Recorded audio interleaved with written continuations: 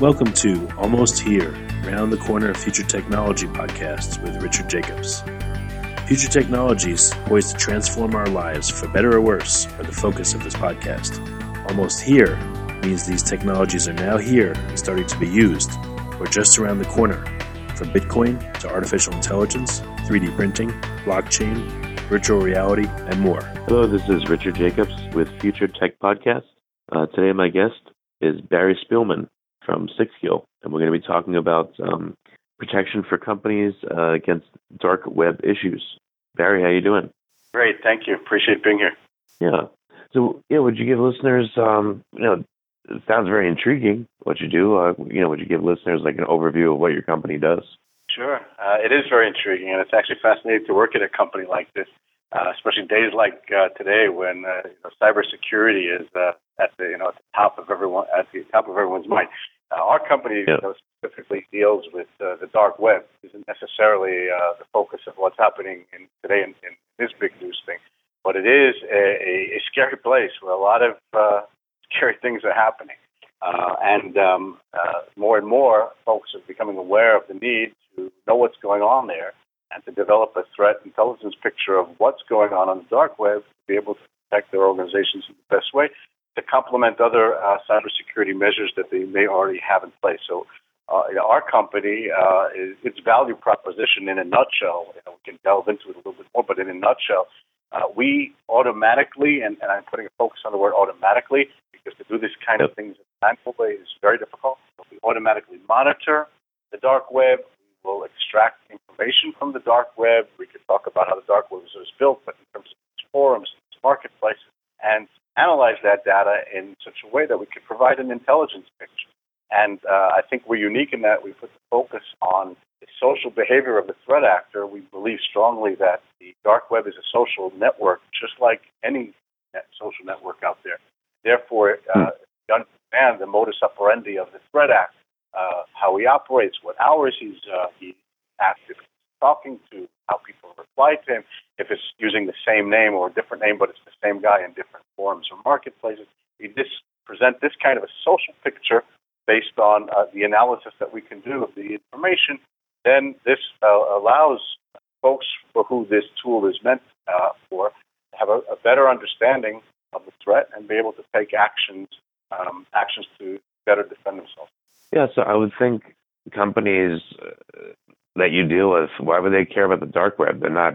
Most companies are selling normal products, and I would think they would think, what does the dark web have to do with me? We're not pornographers. We're not, doing terrible things. Why do they care? Well, I think that to a very large degree, our solution is meant for those people who either understand or are beginning to understand the importance of the dark web. And the dark web, the dark web it wasn't always a bad word. Strangely enough, one of the cool things that you learn about the dark web when you start getting involved with it is set up by the U.S. The Tor browser, which allows you to be on the dark web, is set up by the U.S. Navy as a means of allowing dissidents to be able to speak anonymously outside their countries. But like a lot of the good things in life, it's been overtaken by folks with less noble causes, and it's not just pornography; it's everything. You can't believe it, what's out there. And, when I see this stuff, it's very scary. People selling weapons, people selling drugs, people dealing pornography that you mentioned, and a whole host of other things. And it's run in an extremely professional way. The dark web is set up in such a way that you have administrators and people dealing with blacklists, and you have guys taking escrow so that if you want to make a deal on the dark web, you will, you put money in safe hands because there's no honor for thieves. It's all sorts of things, and these forums and marketplaces look like eBay with ratings for vendors. I'm a marketing guy, and when if you're on the dark web in some of these places, if you do a good job and you're honest and if you have a good record, then you can advertise at higher places on the forum or in the marketplace. That's funny. So you're saying on the dark web, there's websites where criminals have reputations. And it's kind of, I guess it's an irony, you can be someone that's selling, illegal stuff, but have a great reputation for doing it, and therefore get a lot of customers, right? That's exactly right. The higher your reputation, the more you're going to get trusted. And the opposite's true. I mean, you'll see a lot we have so many examples where you see it that people are called out for being scammers. Not everyone is out to fraud, other people. Sometimes you're out to scam the people in the same, inside the forum or inside the market. And they can be called out, and they get blacklisted. There's real rules. I mean, I was reading articles not long ago, and I think we were actually quoted in a paper. Our CEO was quoted in a paper about this, that there's a talent shortage on the dark web in the same way that there's perhaps a talent shortage in cybersecurity companies. Both the legitimate and the non-legitimate are looking for highly talented people because they are also running it in an extremely professional way. And that's actually scary because, they're able to always, cybersecurity folks have to always try to stay in sync with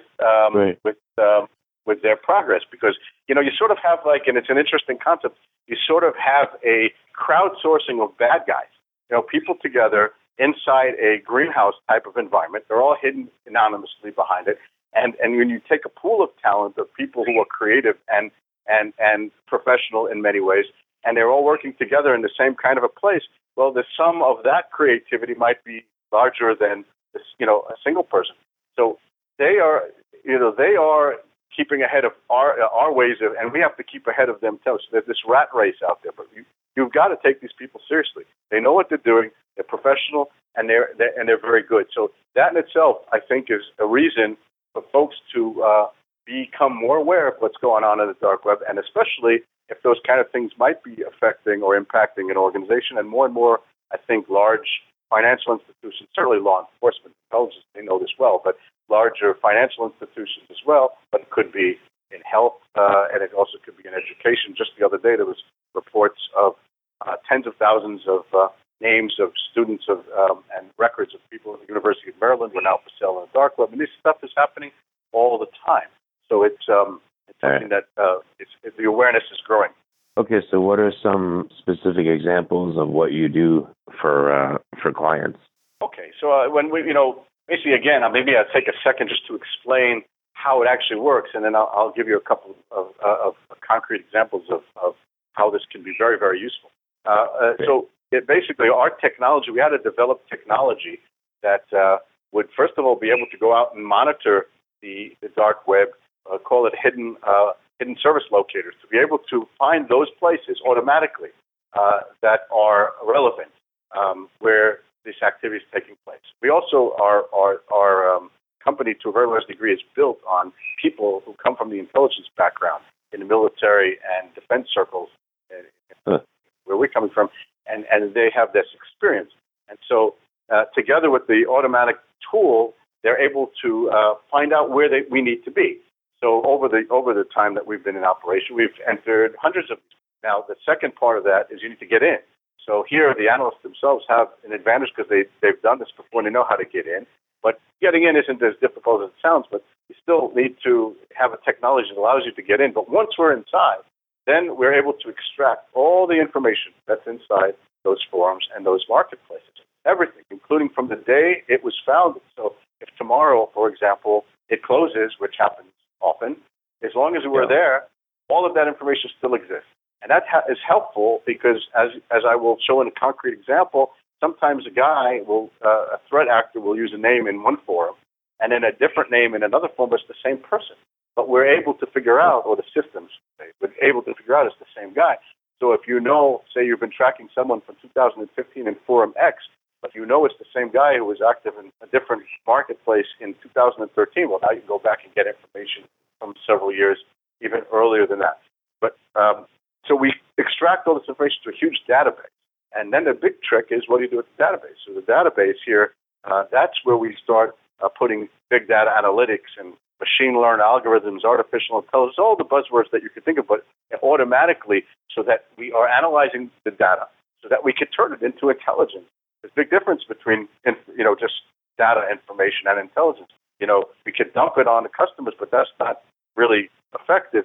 Our way of thinking is that we are going to look at the dark web like a social network and therefore analyze it from a behavioral point of view, all of the different activities, show who's connected to who, what time they're talking, what time they're posting, who's answering them, and develop confidence levels that it's the same exact guy in different forms, all of this, and put this picture that we're able to provide to our clients so that it presents it in a way that it's useful. I could give you a couple of examples of things that are concrete that have happened over the last few months. That in many ways, before you give me the examples, without naming them, what industries are the clients in? Is it government? Why would a corporation, for instance, care about this info? Or the government, I could see fine if they want to make an arrest, if they want to stop a bad actor in an industry. But, what are examples of, and again, give me some concrete examples, use cases. Yeah, that's a good question. The main industries that we've been focused on, at least since we've been around, are the financial world, mostly banks and insurance companies, and law enforcement and intelligence agencies on the other hand. The platform could easily work for, like I said, for health, where health companies where records of patients are also being sold, and you see it, or education, where the latest example from University of Maryland I gave before. But for the most part, we've been focused on financial and government. Government, like you said, is clear. In law enforcement, or intelligence agencies, they have streams of information coming from a lot of different sources. I used to work for other companies that dealt in lawful interception kind of things, and a fusion of information coming from a variety of sources. Well, the dark web is another stream of information that is now becoming increasingly important for law enforcement to have part of the larger picture, and therefore they can cross-reference, find here, and that's something that's clear, needful. On the financial side, you talk about large banks. Well, these folks are interested in knowing if credit cards have been stolen, if they're out there. And I don't know if you've heard of the word. This is one of the things that shocked me. If you've heard of the word Fulz, F-U-L-Z, Fulz. Fulz is a slang term. For the laughs. For the laughs, right? Sorry? For doing it for the lulz, for the laughs, right? For the fun of it? It's a slang term on the dark web for basically all the information of a person. A credit card number, the 3 numbers, the CSV number on the back, the date of expiration, the address, the phone number, sometimes the Social Security card number, and also the security questions like, who was your first pet, or what school did you go to when you were. And if you have that information, you can run somebody's life. You could ruin somebody's life. You could buy a house. You know what I'm saying? And you will see on the dark web in certain places that they post. First of all, they'll post some of them as examples, not with full information, because they want to entice people to be able to buy it. Or they'll say how much they want to sell it for, or whatever. This Fulz comes up. That should be of concern to banks, and it is. And you'll find dumped credit card numbers, and they want to be able to tell. And I can give you a concrete example that we work with one of the largest banks in the United States. I can't give you the name, but trust me, it's one of the largest banks in the United States. And what they asked us to do, like we do with many customers, is to create alerts around keywords of interest to them. And it could be IP addresses, it could be names of executives, it could be domain names, it could be threat actors if they know them, and it could be literally anything you can imagine. You put it into the system, and if it comes up, an alert comes up that's referenced to that, you get it in real time. So 3 things that we were able to find that were relevant to them that they were able to stop was, one, we found a what we call a spear phishing, in which they were specifically targeting certain people in the bank with a phishing scam, like the one with Google this week, where you get an email from someone and you shouldn't be clicking on the link, but you do anyway because you know the guy, and then it's too late. So that was specifically targeting people, specific names in the bank with this thing. The second thing we found was a bunch of credit cards from the bank that had the numbers, and we were able to provide that to them as well. And we also found a discussion by someone who wanted to attack a server of the specific bank. So, you don't always get lucky like that. We're dealing in intelligence, and intelligence, like it is intelligence. Sometimes you get lucky, you get the right call, or you have the right person in the right place, or you're able to intercept the right conversation. And sometimes you connect the dots. Sometimes you need this link, take that link to take you to another link, and then 3 weeks later, something else. You know what I'm saying? And the tool in general is meant for people like that, for investigators or for analysts who work for banks, or who work for insurance companies or who work in law enforcement who know how to analyze the information. And that's important to keep in mind, who our target audience really is. But, those are concrete examples. If we have time and you want to hear another, I'll give you another few, but I think that illustrates the point. Yeah, I think specific examples are probably the best. Well, so what could you do, like this first bank example, where they're targeting these executives with a phishing attack? I guess you let the people know, hey, you're being targeted, but how do you put a stop to something like that? Or if someone's ID is stolen and on the dark web, what can you do about it? Okay. Well, look, you got to be honest that you can't always put a stop to it, but you could.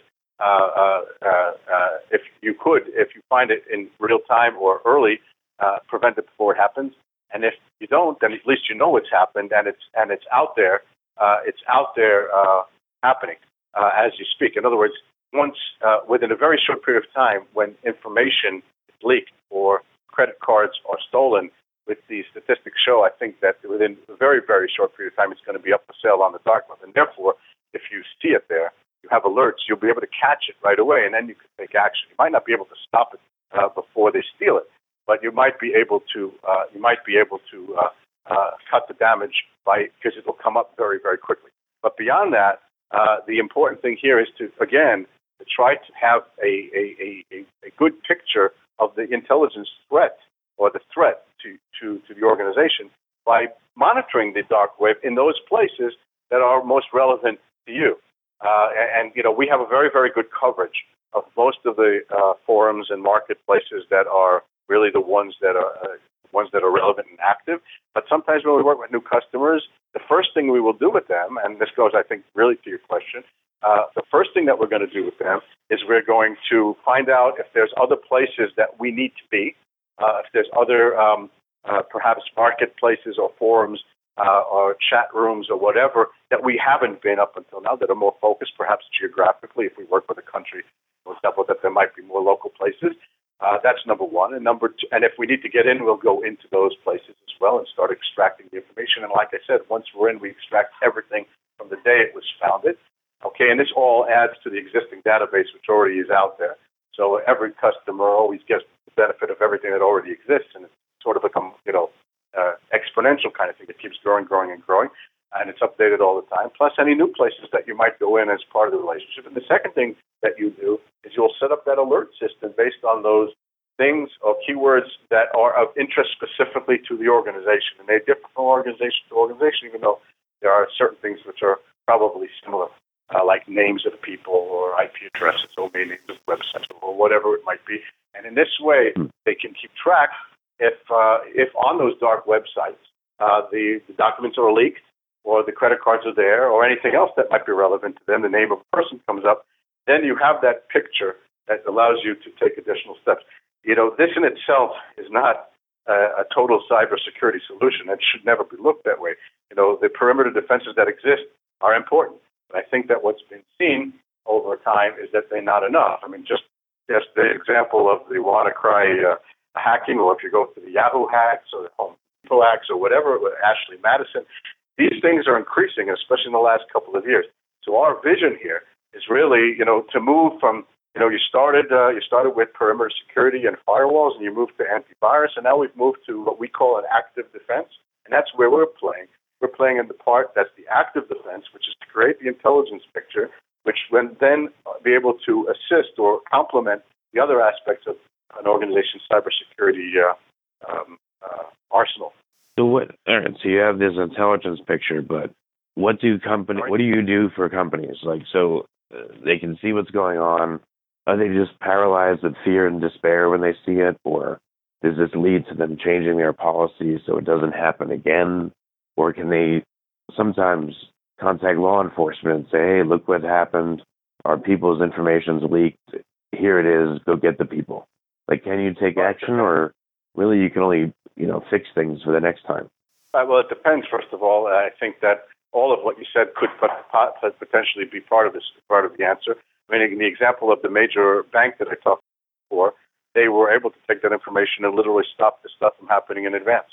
That was a concrete example. In other examples, they might change the way they They might add additional kinds of security systems that prevent those kind of things from happening again. I think from our point of view, our goal is to provide that picture to those people who are in charge of this so that they can make those decisions. But without it, it kind of is, at least in terms of the dark web again. We're a niche company in the sense that we're focused on the dark web, even though I'll say that we are following things that aren't necessarily dark web. For example, we started following Telegram a few months ago, and Telegram is not a dark web per se, but it is very well encrypted. It's a safe place. And so, for example, ISIS and their followers have been moving en masse to Telegram from other things like Twitter or Messenger because it's safer and it's more encrypted. And they're posting. Give listeners a quick overview of what Telegram is, and tell me what you can do on Telegram because it's encrypted.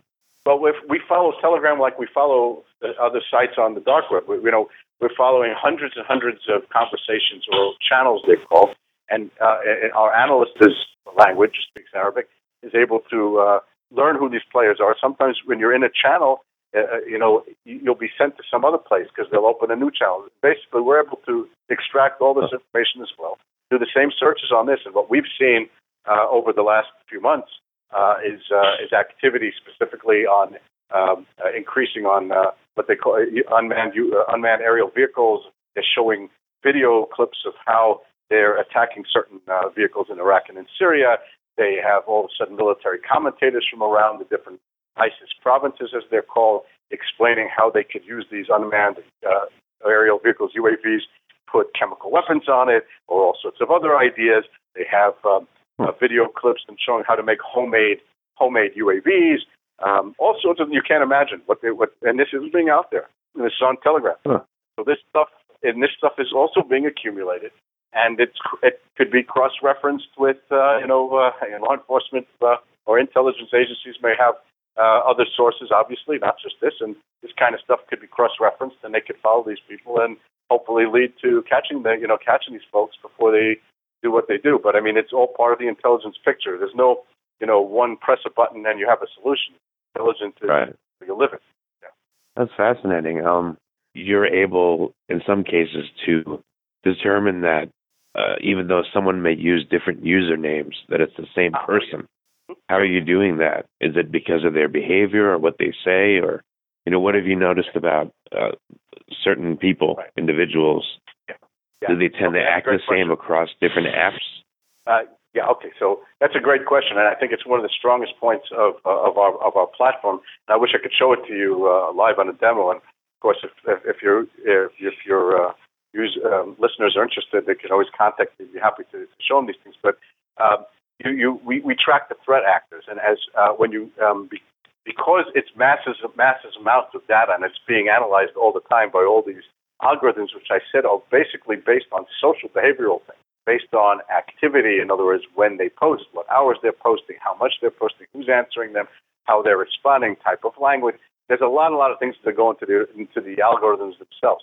But we have a threat actor page, and the first thing that you see on the threat actor page is that they'll tell you have a reputation score. The reputation score is put together by the system itself, by our system, and it's from 1 to 10. And the higher the number, it says the more of an actor or more of a player he is. If it's a 9, he's a serious player. 2, he's probably not the most important guy. But then you have under that different names. So if the only thing, say this guy is active in various different forums and he's using the same name, or the same, and I don't mean family name. I mean, I'm talking about whatever username he's using, which is usually, a nickname or something, whatever it is. But if it's the same exact thing, that doesn't necessarily prove anything. And if the system is that the name is the same in different forms, it'll give you a confidence level of 50%, which is, 50-50 shot. But in many, many, many cases, it'll come back and it'll say this is a 90% or a 95%. When that happens, then the system is that much convinced that we're talking about the same guy. And I have a lot of examples of folks that we found in various different places, either with the same name or even a different name, absolutely a different name. They were able to figure out, the system was able to figure out that it's the same guy. Now, once you know it's the same guy, well, then you can drill down and go back and start tracking the other place that he's in. And you'll see that they're in touch with similar types of people. We have the visual link analysis there, which obviously is not something we invented, but it's a very, very useful tool in which you're going to see the threat actor and who he's in touch with. And so it'll show you the different lines of people he's in touch with. The thicker the line, the more he's in touch. The larger the circle in this particular case, well, that means he's more of a serious. The reputation score is higher. And the lighter the circle, that means he's more active. And you look at the picture, and you get a big picture of who he's in touch with, and then you could click on any of these other people and drill down on them. And so you move from one guy to the next. And like I said, if you know that the same actor is involved in different places, then you have all of those different forums that you could go in now and start adding to your research or adding to your investigation. And, sometimes, like in the case of one particular guy who was called out by other people in the network that he's a scammer, it comes across. So and sometimes you're even able to get an address, like a Jabber address, and then you're able to track him down. In one case, we were able to figure out a picture of the guy. That doesn't happen very often, but we have examples that it happened.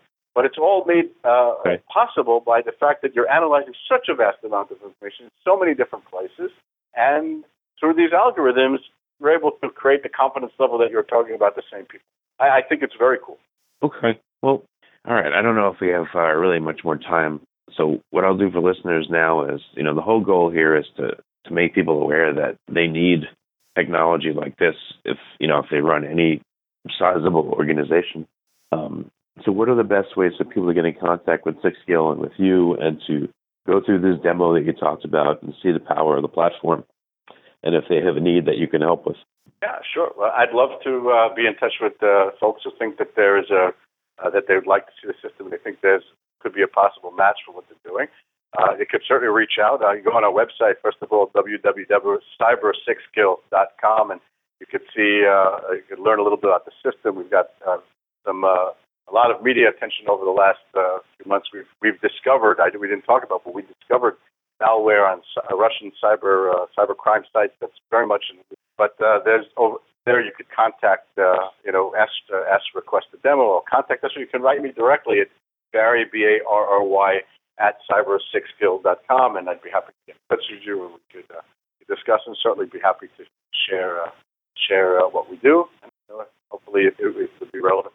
Okay, well, very good. Barry, I appreciate you taking the time and doing the podcast, so thank you so much. Well, Richard, I appreciate being with you today, and thanks for the opportunity. You have been listening to Almost Here, Around the Corner Future Technology podcast with Richard Jacobs. Subscribe to this podcast, post a review to discover more future technologies that are poised to transform our lives for better or worse, such as Bitcoin, artificial intelligence, 3D printing, blockchain, virtual reality, and more.